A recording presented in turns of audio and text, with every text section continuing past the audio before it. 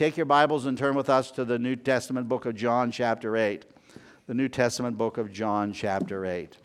The Gospel of John, chapter 8. I'm actually going to give you some of the application before we even do the sermon today. And one of the reasons is because I want you to catch the application if we don't get to all of it. Because we have a time frame here, and we know that we need to deal with that. But I want you to look at John chapter 8. And what I find amazing about this passage of Scripture is that Jesus is rescuing a woman from getting stoned, and he almost gets stoned himself. Do you see that? They bring to Jesus a woman who was caught in the act of adultery, and they say she's got to be stoned. And Jesus, of course, successfully deals with that situation. And then what do they do in verse 59? And then they took up stones to throw at him. So, we're dealing with some people that just, they're just not, they're mean. They're nasty. And the problem is that they're religious leaders for the most part. You wouldn't think that religious leaders would be mean and nasty like that, would you? Well, we'll take a look at this passage of Scripture, but I want you to be aware of the fact that it actually begins in chapter 7. And I just want to bring it back to your attention. In chapter 7, the Bible tells us that Jesus is having a discussion with his physical brothers and sisters. And they're telling him that, Jesus, you need to, if you want people to know who you are, you need to go up to the Feast of Tabernacles. Because in John chapter 7, verse 2, it says, "Now the Jews' Feast of the Tabernacles was at hand." And I bring this to your attention for a very good reason, but let me just quickly get there. The Bible tells us that Jesus went up to the Feast of the Tabernacles about midway in verse 14. Now, about the middle of the feast, Jesus went up into the temple and taught. And then the Bible tells us on the last day, that great day of the feast, in verse 37, Jesus stood and cried out, saying, "If anyone thirsts, let him come to me and drink." Now, Jesus always taught in concrete terms. He wasn't one for speaking in abstract terms. When I was growing up, one of the big problems I had was often God's word was preached in an abstract way and not a concrete way. Not a way where you could put your both feet down on the ground and you could understand. A lot of times I come away saying, I don't know if I got that. I don't know what that really, really means from a physical perspective for my life and what's happening with me personally. But the reason why I'm talking about this Feast of the Tabernacle is because either the Feast of the Tabernacle is now over and they're packing up and they're taking down all the decorations. And the Feast of the Tabernacle lasted for a whole week and everybody had to go camping. Couldn't stay in your houses during the week of the Feast of the Passover. If you came to the city of Jerusalem, you stayed out in the open air under booths that you made personally for that occasion. And it was Jesus' custom to come to the Jerusalem, of course, for the Jewish feasts, and it was a great time. The Feast of Tabernacles is probably one of my favorite feasts because there was just a lot of singing and there was just a lot of fun in addition to observing and thanking the Lord for all of His provisions. And the thing is that when in chapter 8, verse 1, but Jesus, chapter 7, verse 53, when everything is winding down now, everybody is going to his own home. But Jesus, who is staying in Jerusalem, went to the Mount of Olives, and early in the morning he came again into the temple, and all the people came to him, and he sat down and he taught them. Now, what was Jesus' custom when he came to Jerusalem to stay? When he was in Jerusalem, where would he stay? Where would he stay? Does anybody remember? What was his custom? He stayed at the home of Mary, Martha, and Lazarus, right? And when you read other passages of Scripture and you see Jesus going back to Bethany, which was in the little town of Bethlehem, I've been there. It's on the hill right before you go over the Mount of Olives where you can see the city of Jerusalem. It's just right out of range. You can't see Jerusalem, but as soon as you walk up the mountain, you're right there. You can see it. And it was just a mile or so walk from there into the city of Jerusalem. And Jesus would go in every day. And then when he was done teaching in the temple, he would come back to Bethany, where he would spend the night with Mary and Martha and Lazarus. Only during the Feast of the Tabernacle, he slept outside. Okay. Probably in a makeshift booth. All right. A lean-to of some sort. All right. Now, two other things real quick. I got to share this with you as far as the Feast of the Tabernacle. If I were to give you an itinerary of the week's events, we have the fairs, and they give you an itinerary. They print it up, and they tell you what's going to happen on Monday and Tuesday and Wednesday and Thursday and Friday. If I were to give you an itinerary of the Feast of the Tabernacles, there's two things that I want you to know. In addition to all the other festivities, there was always a daily water pouring ceremony. And that water pouring ceremony is no doubt the illustration that is in the minds of everybody when on the last day of the great day of the feast, Jesus stood and cried out saying, "If anyone thirsts, let him come to me and drink." See how concrete Jesus is? He wants everybody to link what he is offering. Eternal life, the water of life, he's offering that. And you can understand that by how you crave physical water and the spiritual. Now, the second thing in the itinerary was that there was always a light ceremony every night in the temple. A light ceremony every night. And this isn't just where you'd walk into the temple and you would light candles and that would be it. No. This light ceremony was really, really big. This was equivalent in that day to going to the stadium. And from our house, the stadium there in Connellsville is just a couple blocks away. So when those lights come on, we see the glow of the stadium from our house. And if we don't want to go to the game, we can practically hear the game too. But you see, it's equivalent to putting all those lights shining on the stadium. Because in that day, they put huge poles that went up, I think one indicated like 75 feet in the air. And those poles that were put into the court of the women in the temple area, those poles that were put there had 4 candelabras around them, filled with gallons of oil. And the young Levites would be the ones who would take the ladders and put them up against the pole and then climb the top of the pole every evening and light those lights. And when they lit all of those lights, there should be a glow all over the temple. But not only that, but no matter where you lived in the city of Jerusalem or the region around, you could see the glow of the lights of that daily night ceremony during the Feast of the Tabernacles.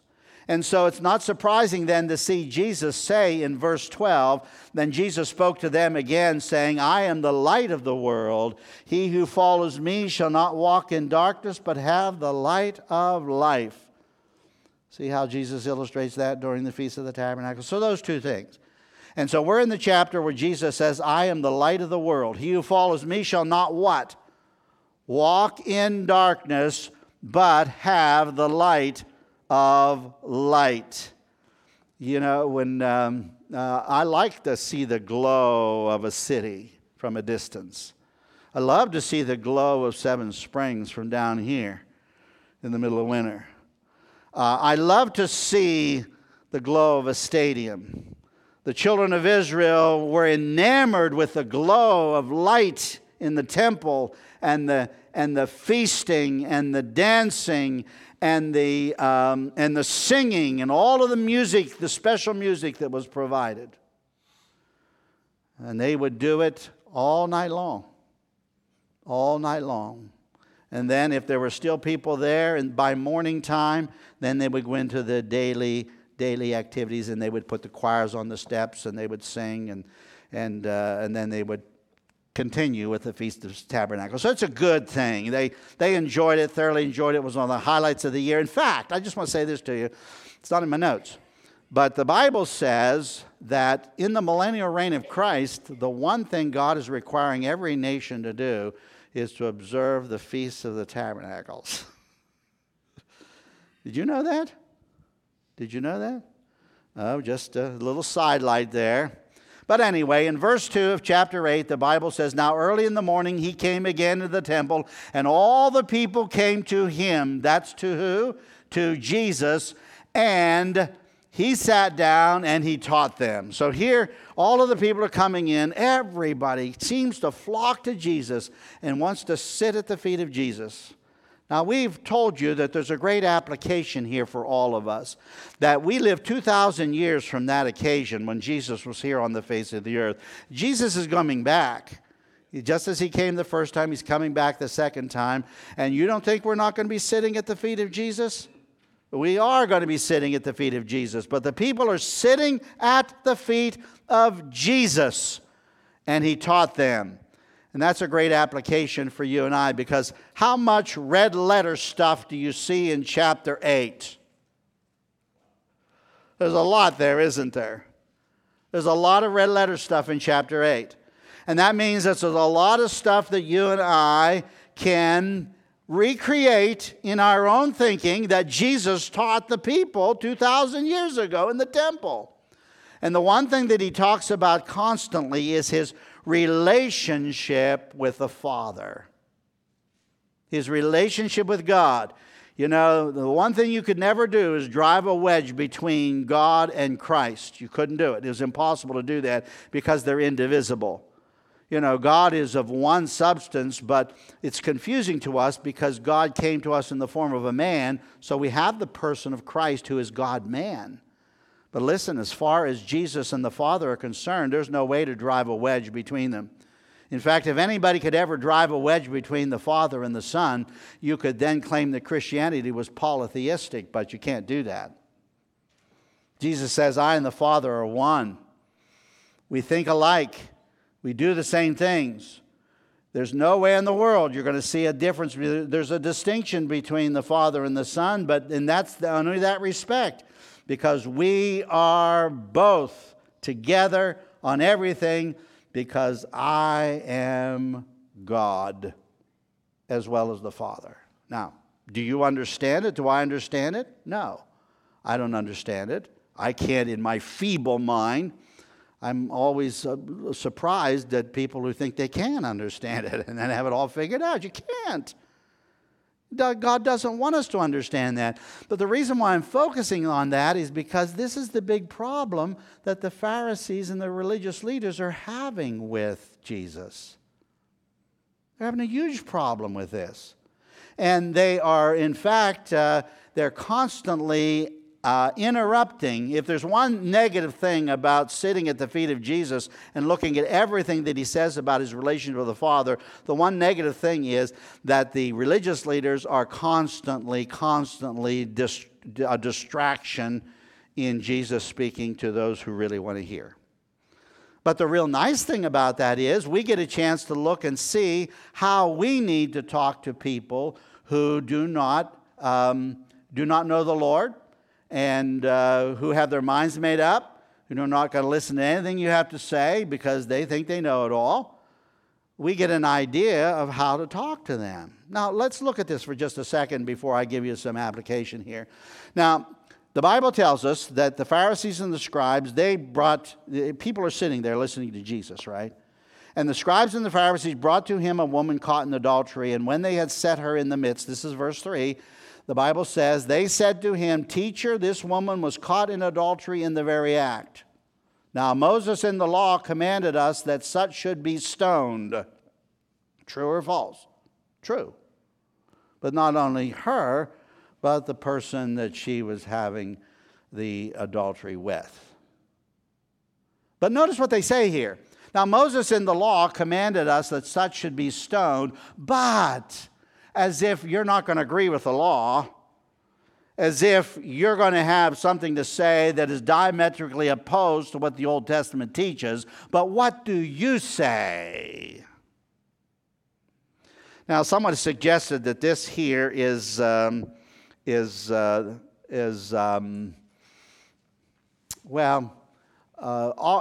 they're showing their antagonism, right? And John confirms this. John says, this they said because they were what? In verse 6. They were what? testing him. And the reason they were testing him is not to see if he's telling the truth so they can embrace the truth. They were testing him because they wanted something of which to accuse him. But Jesus, who's the perfect communicator, he never ran from an argument if he needed to argue. He's going to be arguing with them a lot here. But Jesus, who's the perfect communicator, who always knew what to say and always knew when to say it. If there's anybody who has who perfectly knows how to deal with that passage of Scripture in the Old Testament, a word fitly spoken is like apples of gold in settings of silver. It's Jesus. He knew. He knew. He knew. And so his initial reaction to this particular statement is silence. Now, he answers all the others with facts that directly relate to the questions that they're asking. But notice what he does here. And they're testing him to see if they can accuse him of something. But Jesus stooped down and wrote on the ground with his finger as though he did not hear, as if he wasn't hearing them and not listening to them. And so they keep asking him. They keep asking him, you're not listening to us. We want to know what you think should be done under the circumstances. Now, a lot of people speculate as to what Jesus wrote on the ground, but we don't know. We can't figure that out. You can get 100 commentaries and pull them off the shelves, and you have speculation after speculation after speculation. But I'm not going to distract you with any speculation. The fact of the matter is, God does not tell us what he wrote. And finally, Jesus says to them, look at this, verse 7. If you have a New King James Bible, what you say is going to be the same exactly word for word. Everybody together. He who is without sin among you, let him throw a stone at her. Powerful words, right? Powerful words. You see, it was the right thing at the right time. And he knew exactly what to say. And instead of getting into an argument where they would be just having blows for the next 2 or 3 or 4 hours or all day long, and everybody's sitting there wondering, what on earth conclusion are they coming to? The Bible tells us that he who was without sin among you cast the first stone. It was powerful in the sense that when he went down and when he stooped down again and wrote on the ground, verse 19 says, those who heard it being convicted by their conscience went out one by one. They all leave. They all drop their stones and they leave. Now it's crowded. The court is crowded. It's the Feast of the Tabernacles. So this is just that little crowd around them. And the reason why I say this to you is because I love to give everybody here who's mean and nasty the benefit of the doubt. I love to do that. I don't know that I can, but I love to do that. I'd love to believe that those who heard it being convicted by their conscience followed up on that and realized their sin and embraced Christ as Savior, but I can't positively say for sure they did that. Any more than I can go back to Saul, who on several occasions his conscience convicted him, and he said to David, I've sinned, I've done the wrong thing, but then he was after David again the following day. It didn't sink in. But I would like to give them the benefit of the doubt. There's another group of people that I would like to give the benefit of the doubt over in chapter 8. The Bible tells us in chapter 8, verse 30, that as he was speaking words, many believed in him. Do you see that in verse 30? Many believed in him. And then Jesus said to those Jews who believed him, see, because he's kind of singling those who believed him out like those who heard him in verse 9. If you abide in my word, and you are my disciples indeed, and you shall know the truth, and the truth shall set you free. I'd like to believe that they really did believe. I'd like to believe it wasn't superficial. I'd like to believe it wasn't the emotion of the event. I'd like to believe that it stuck. And maybe it did.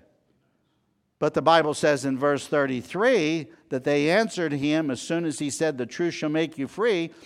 We are Abraham's descendants and have never been in bondage to anyone. How can you say you will be made free? I'd like to believe that that's not that little group of people who believe. I'd like to believe everybody else who kind of converges on Jesus and says, we don't like what you're saying. We don't like what you're saying. Now, since we're right there, here's a great example of the fact that they were really misguided. They answered him, this would include all the religious leaders for sure, we are Abraham's descendants and have never been in bondage to anyone. Liars. What about Egypt? Enslaved for 400 years. What about Assyria? The 10 tribes got lost in the shuffle there. What about Babylon? Enslaved in Babylon for 70 years. What about the Persian Empire? They were released and allowed to go home, but they were soon subjugated by the Greek Empire. And one of the nastiest things that ever happened to it was when the Greek Empire took over, the King Antiochus Epiphanes, took over the actual temple of Jerusalem and says, you're not even free to worship. And who on earth are they in bondage to right now? In John 8, the Roman Empire. And sitting right next to the temple is this huge Roman fortress with a tower that constantly overlooks the temple so that if the Romans don't like anything that's happening, they can disrupt it or do what they want, which they had done. So there's a little dishonesty here, isn't there? Or they're just not thinking straight. How can you say that we've never been in bondage to anybody? Their minds are so made up that they're not going to believe the truth if it were sitting on their nose. It's just not going to happen. It's not going to happen.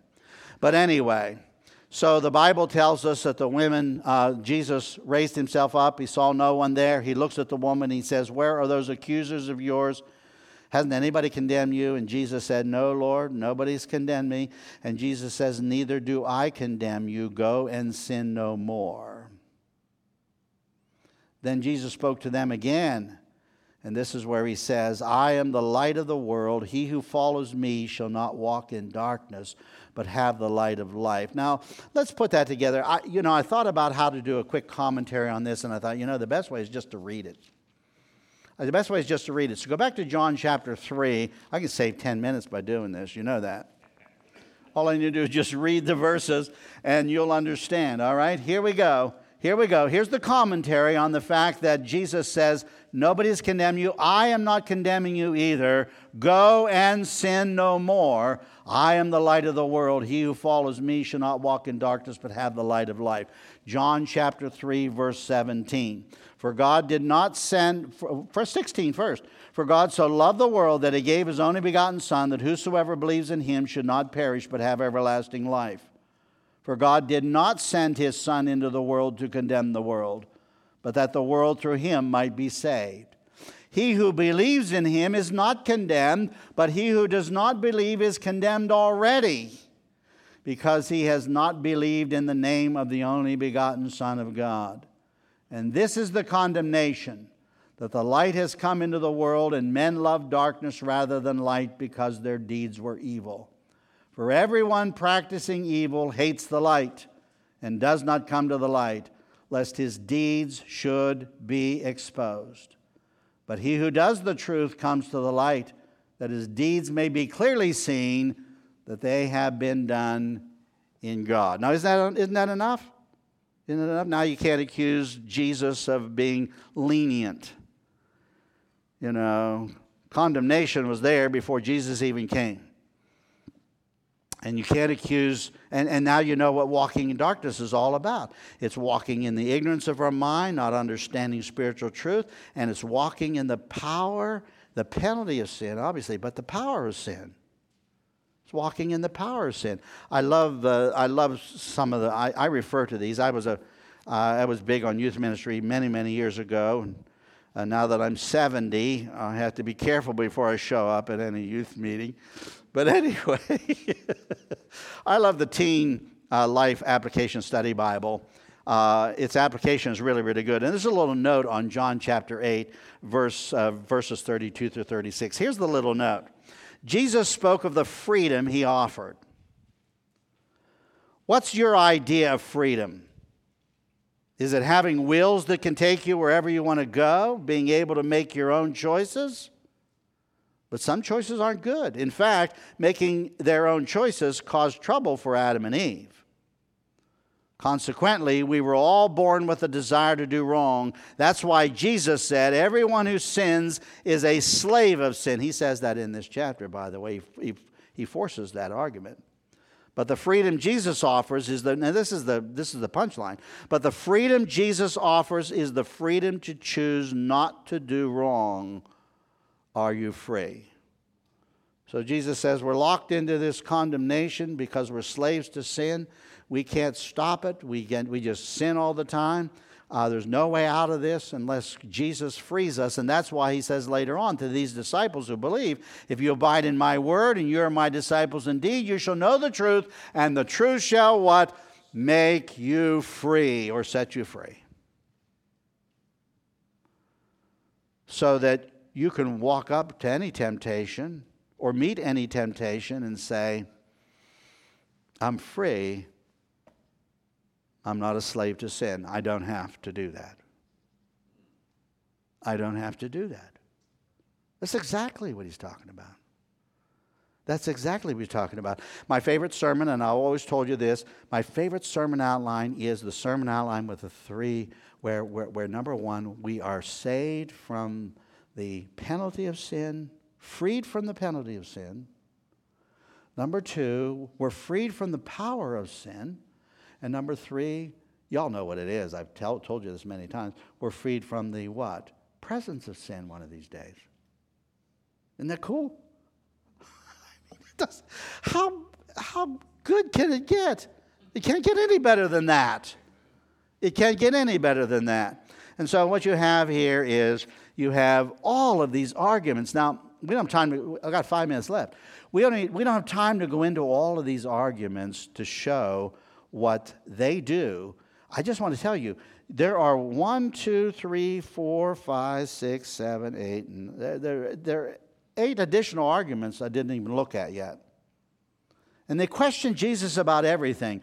But in everything that they question Jesus about, they're closed-minded. They've already determined what they're going to think, and they're not going to listen to anything that Jesus has to say. It does not matter what he says. Jeremiah Burroughs, who was a Puritan pastor years and years ago, said, there is little hope of children who are educated wickedly. If the dye have been in the wool, it is hard to get it out of the cloth. Right? Absolutely right about that. Only one person I know can do that.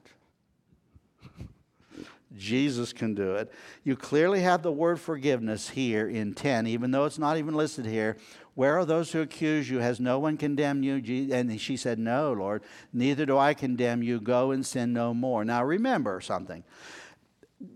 If God would give to us the conversation in its entirety and everything that Jesus said and did, just on this day alone, we would have more than we would be able to deal with in a long, long time. It'd be book length, wouldn't it? So you and I are only getting the little bits and pieces of information that are critical for us to understand. We don't get to hear the rest of the conversation. We don't get to hear everything that happened and everything that was said. But you and I know in verse 10 and 11 and 12 that Jesus is offering forgiveness to this woman and implies that he has forgiven her when he says, just don't go and do it anymore. Just don't go and do it anymore. Now, what I'm going to do here, instead of going into detail on what's happening here, I'm going to pretend that we are sitting at the feet of Jesus, okay? And I'm going to give to you the observations that I had made on this passage of Scripture in my preparation, okay? Here they are. It's a rapid fire kind of a thing here, so I don't know if you're going to write them down or not. If anybody wants a copy of them, I can certainly do it. But all you have to do is sit at the feet of Jesus for a little bit and you'll get all of them. Number one, everybody sins, no exceptions. Number two, there are lots of accusers out there ready to pounce on you with endless condemnation. Right? Absolutely. Number three, follow Jesus and you will not follow me. Let's see, we're sitting at the feet of Jesus. Let's put it in the present tense. Follow me, said Jesus, and you will not walk in darkness. You'll not walk in sin. You'll not walk in ignorance. You'll not walk in the power of sin in your life. Number four, I and the Father are not condemning anyone at the moment. God is a judge. Jesus will be the judge. But at the moment, God is being very merciful and very gracious. And Jesus indicates that by saying, I've not come into the world to condemn the world. Verse number 5, but don't die in your sin because judgment will follow.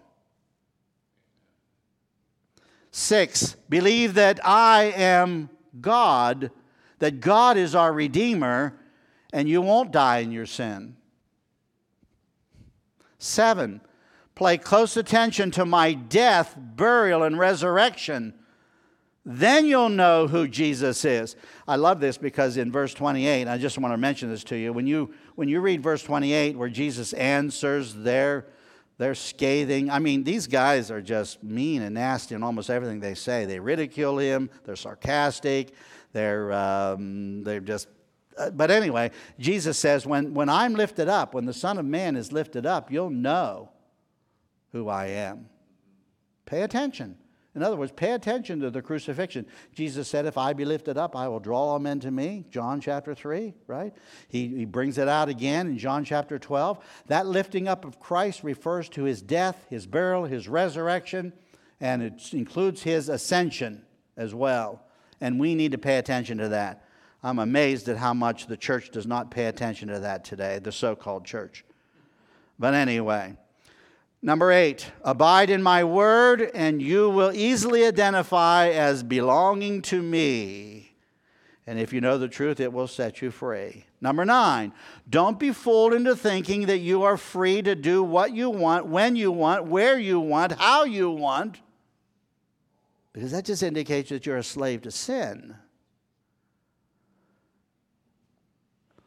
Number 10, don't try to identify with Abraham or Christ, for that matter, if you don't have any intention of obeying. If you just don't have any intention of listening and obeying, why do you even say, I'm Christ, or I'm of Father Abraham? And they do a bunch of that in here too. Now, there's only 3 more here. 11. And there's a big section in here. You want to read it this week, probably, if you didn't. You act more like the devil if you're the kind of person who wrongfully accuses and lies and assassinates people's reputations and all that kind of stuff. It's in there. The Bible says that the devil was a murderer from the beginning and a liar. Number 12. Keep my word, said Jesus, and you won't see and you won't taste death. You'll actually go from life to life. And the last one, Jesus says, if you don't like me and you think you know God, you are deceived. Because knowing God is knowing me. Wow. I had to do that, all right, so you could get all my application. And you can find it for yourself. It's all in there. It's all in there. I didn't twist nothing. It's all in there. Let's close in prayer. Gracious Heavenly Father, we thank you for your word.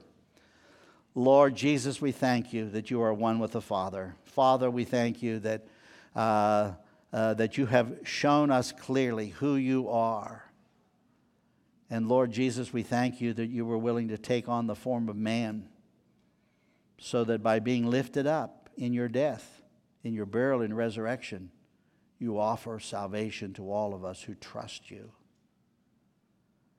Lord, in your precious name, we thank you. Amen.